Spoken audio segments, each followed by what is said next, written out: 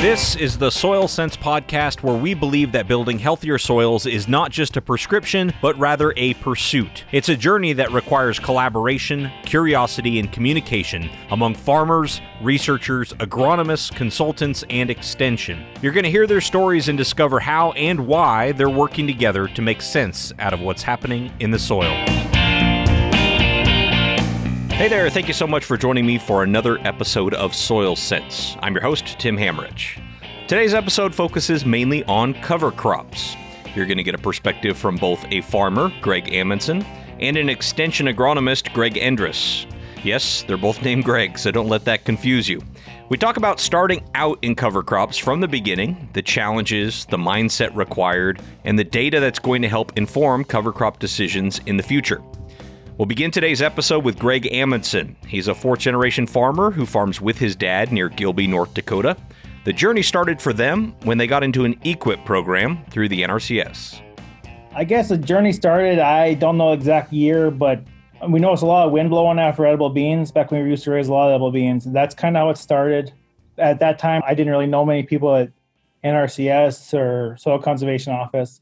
We kind of got into it. I called them up and we got into an EQIP program about putting cover crop and or not working our edible bean ground. So that's kind of how it started. And my dad thought, oh, this isn't going to work.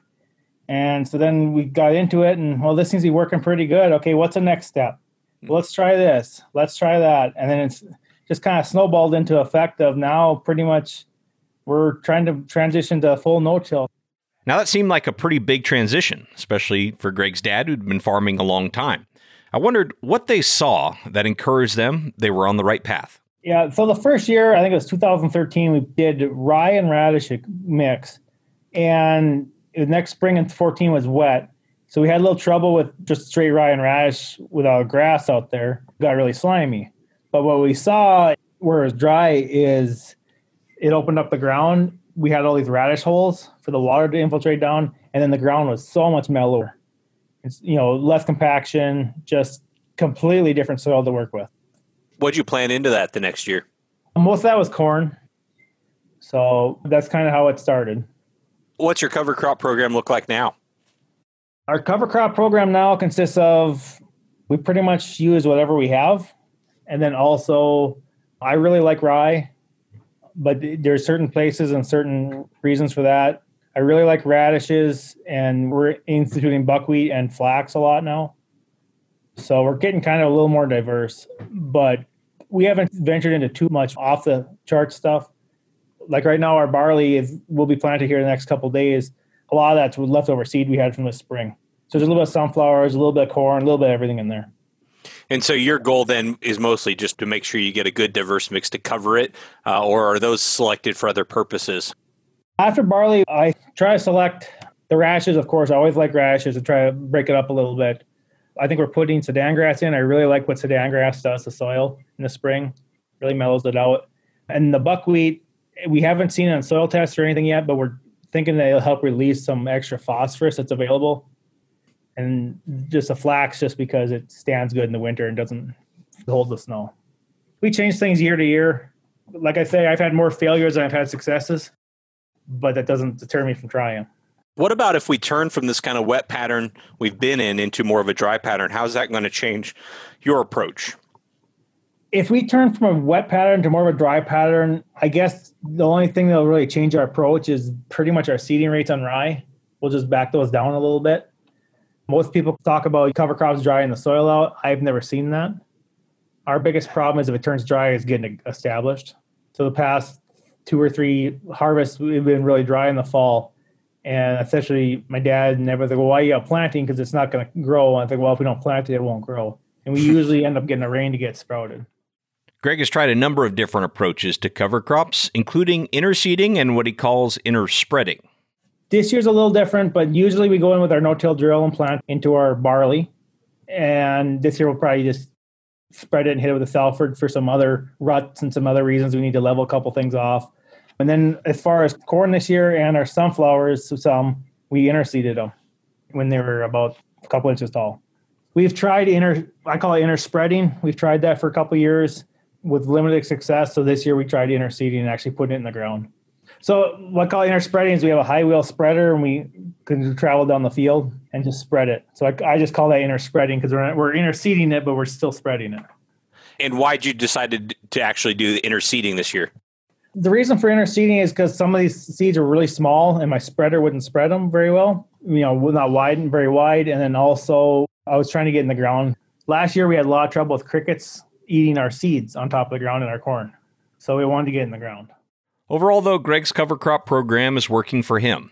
I asked what metrics he's using to evaluate whether or not he's on the right track. As far as the trafficability is huge for us. The last couple of years, we've spread rye into standing soybeans in 30-inch rows before leaf drop. And with the wet falls, it's really helped a lot with trafficability. The header will slide across the ground better, holds the combine up better. As far as interseeding, we're kind of new at this. As of now, I just want ground cover. And speaking of evaluating metrics for cover crops, it's time to introduce our second guest on today's episode, another Greg Endres. Greg works with NDSU Extension as a cropping systems specialist. He works with extension agents, farmers, and crop advisors to advise their agronomic programs with emphasis on soybean and dry bean. He wants to bring more data to cover crop decision making. Well, the cover crops is relatively new to everybody, including myself. And even a decade ago, on the few research projects that I conduct, I just couldn't imagine doing cover crops. But everyone is talking about cover crops, and it seems like there's a lot of testimony. And in many areas, we lack data for people to at least start on. And I just think that if we have university data for people as a starting point for whatever the strategy is with cover crops, that'll give them a better chance of being successful with their cover crop and soil health program. And besides, I guess as an older person, I'm always interested in learning, and this cover crop scenario is providing a lot of opportunities to learn new things. And he's certainly learning a lot. Some of those lessons have come from evaluating planting green. In many meetings, people talk about planting green, where soybeans or dry beans are planted into the live rye. And then soon after, the rye is killed off, typically with herbicides such as glyphosate. And that works quite well. But we need to be cautious about this. I've conducted work for 4 years now with rye before dry bean. And each year we've had a relatively dry spring, either dry May or dry June or both. And we found in that scenario that planting green will not provide the highest soybean or dry bean yield. So there's a balance there. And what that balance is, we want to keep the rye living as long as we can to enjoy all the benefits of it, the ground cover, the moisture usage, certainly the suppression of weeds. But on the other hand, if we let it go too far, well, then it may be using the valuable topsoil moisture that we need to get our soybean or dry bean established. And so this year in 2020 was my fourth year with the system with dry bean. I thought for sure planting green would be wonderful this year. With our struggles with excessive moisture going way back into August, our snowstorm in October, and then our delayed spring this year, it seemed like, we have great plenty of moisture to plant green. But no, that is not the case. In fact, when we planted green or allowed the rye even to go 10 days after we planted the beans, those are the worst looking plots this year. We just didn't have enough moisture in June. We only had about a half inch of moisture until the very end of June. So there wasn't enough moisture in the topsoil where we let the rye go to planting or after. The rye looked good, but the dry beans are still quite behind the other treatments where we killed the rye anywhere from 2 to 5 weeks before we planted the dry bean. And I'm almost assured of having a yield reduction with the dry beans that are in the plots where we delayed the killing of the rye until planting time or after. Well, as an example on the development of the dry bean, when we killed the rye 2 to 5 weeks before the beans were planted, the dry beans at this time have several weeks of development advantage over the dry beans that were in the plots where we delayed the rye termination.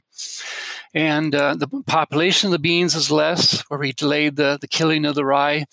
And ultimately, yes, we'll have lower yielding dry beans in the plots where we delayed the termination of the rye.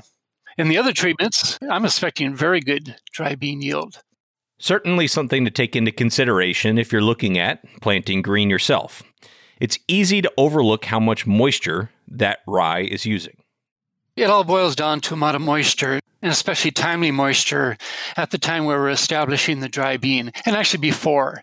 If we have good moisture in May, and then whenever the dry beans are planted, where the plants are established well, then that's a really good start. And even in the River Valley, in the Fargo area, they've had success with planting green. And I've heard testimony from people, of course, in Minnesota, as well as in South Dakota, and in the areas where moisture is not limiting during the dry bean or soybean establishment time, that timing of planting into living rye seems to work very well.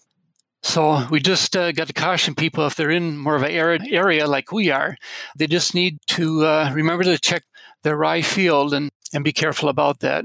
It's such a busy time for guys, especially guys with grain crops as well as cattle. They have a lot of things going on. And even those just only with crops, there's just a lot of things happening at that time of year. And it's easy to overlook how much soil moisture the rye is using, especially if the rye starts growth early in the season. And by dry bean planting time especially, it can be well developed and be using a lot of moisture that maybe will be needed by the dry bean to get adequate plant establishment.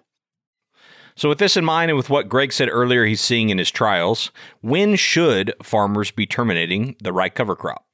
We would expect that they'll be conservative.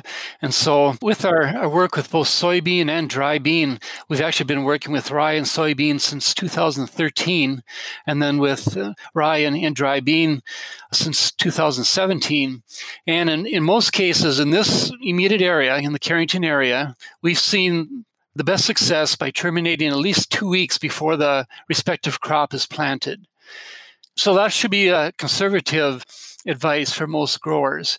For people to make that decision, Mike Osley, a research agronomist at Carrington, is going through a very extensive study with soybean and rye. He's looking at different planting dates with the soybean and termination dates with the rye. And ultimately, he'd like to come up with a guide where people can use the ENDON system, where they can read what the soil moisture is and determine, okay, it's at this level, well, then I better terminate my rye. So that's fine. I hope it'll be a successful way for people. I hope it'll be a simple way for people to make that determination. But I think another simple way is simply taking a shovel out there. And say if they're a dry bean grower, they're planning to put in their dry beans around Memorial Day.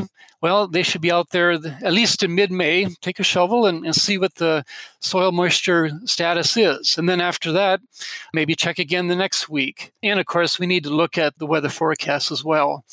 But it'd be good to err on the conservative side and terminate the rye if it becomes questionable whether our topsoil moisture is there to adequately establish the dry bean plants or soybean plants.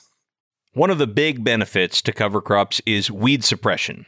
And many farmers see this and know intuitively that there are fewer weeds. But like any good agronomist, Greg is trying to quantify just how much weed suppression is happening. Well, if I can talk about winter rye more, a lot of people will mention that it does suppress weeds, and we certainly see that as well. But we're trying to put some numbers on that. Well, how much is the weed suppression? What weed species? We're really excited to know that the winter rye will suppress our foxtail and kochia and the pigweed species. And so those are some primary weeds that we can have help with using winter rye as a component in the production system of either soybean or with dry bean.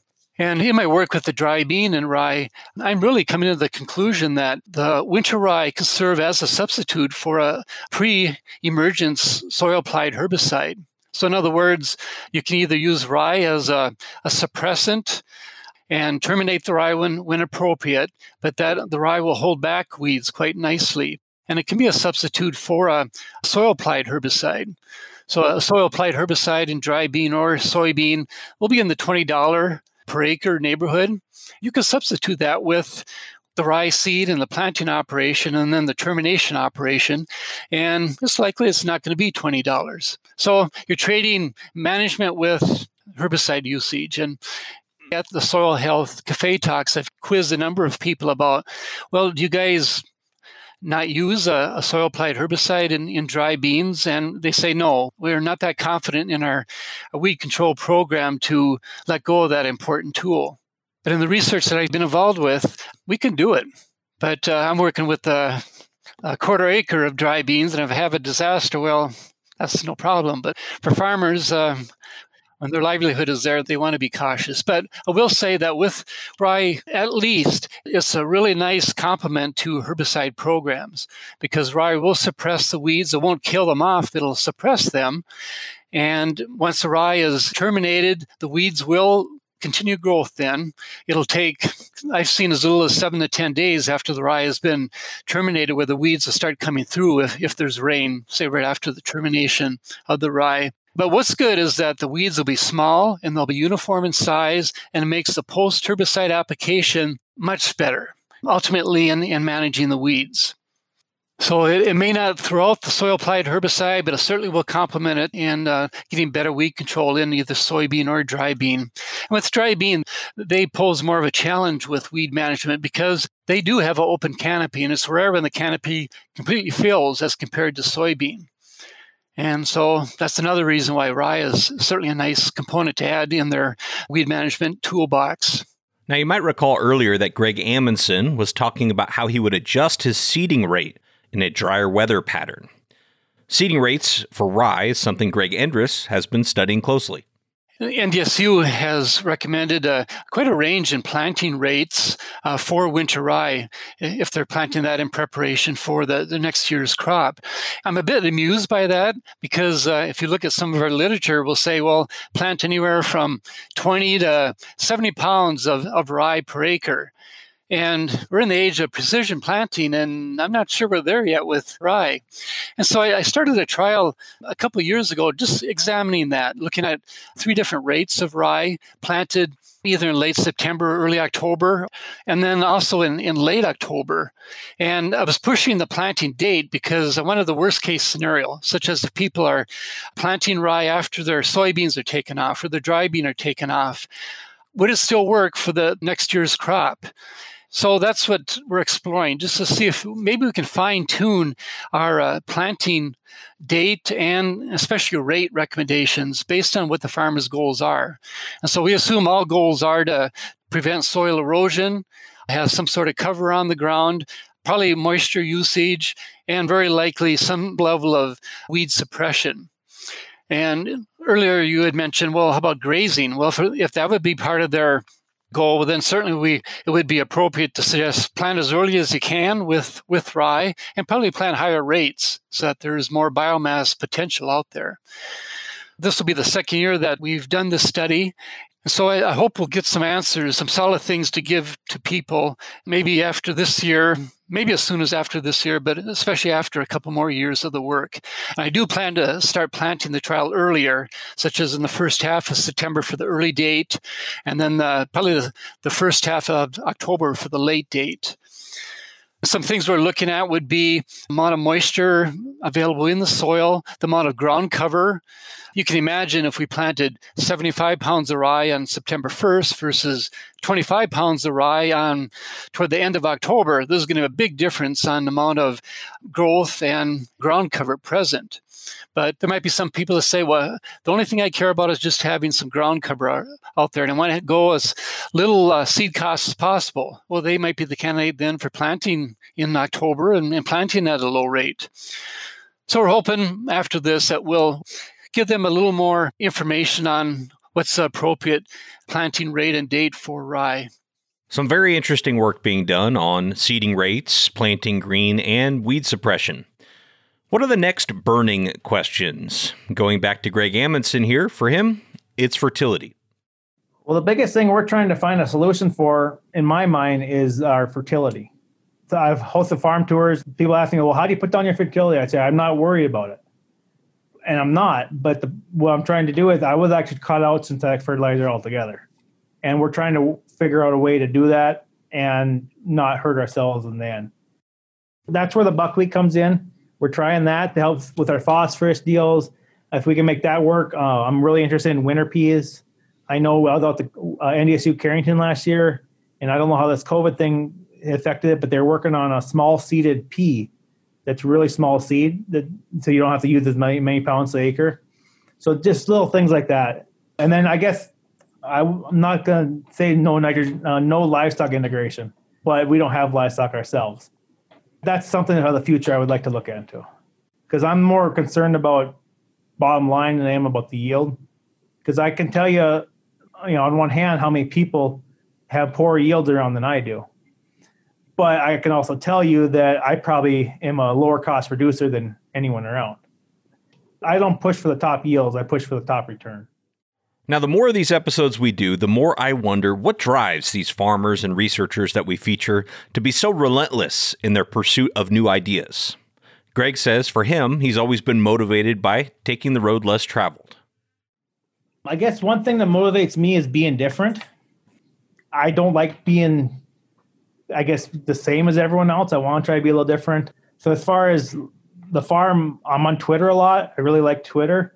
When I post things, I come up with a hashtag neighbors think I'm nuts.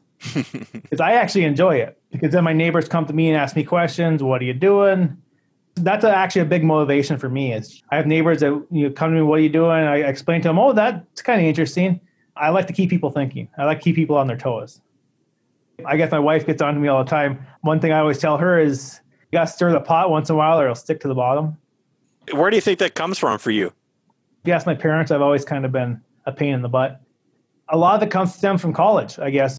A lot of kids that were in my college classes came from big, successful, older generation farms, and they just kind of went with the flow, and that's the way we do it. No open-mindedness or nothing. That's how we do things. And I guess I didn't like that concept because, if you're always doing the same thing, you don't learn from your successes, you learn from your failures. So if you don't fail, you don't know if what you're doing is right or wrong. His advice to other farmers trying to find what works best for them on their farm: trust your instincts and get out of your own way. The biggest thing for me, I guess, would be listen to your gut. I guess not listen to other people. Our biggest holdup, this whole deal, is people and the mentality of our own, it won't work. And that's kind of been our biggest holdup. I kind of wish I was a beginning farmer in that respect and never came from a farm, because it would open my eyes a little easier and I would be able to just accept things and go with it. I wouldn't have any preconceived notions. Our biggest hurdle is ourselves in this whole process. Well, big thank you to Greg Amundson and Greg Endres for contributing to the Soil Sense podcast. We got some great perspective there on not only the science and the practice, but also the mindset that goes into cover crops. Thanks also to our sponsors of Season 3 of Soil Sense, the North Dakota Corn Council, the North Dakota Wheat Commission, the North Dakota Barley Council, and the North Harvest Dry Bean Association. If you're enjoying the Soil Sense podcast, please let us know. Great places to do that are on Twitter or by leaving us a rating and review on your favorite podcast player. If you want more information about any of the topics discussed, check out our website, www.ndsoilsense.com. We're excited to bring you another great episode next week.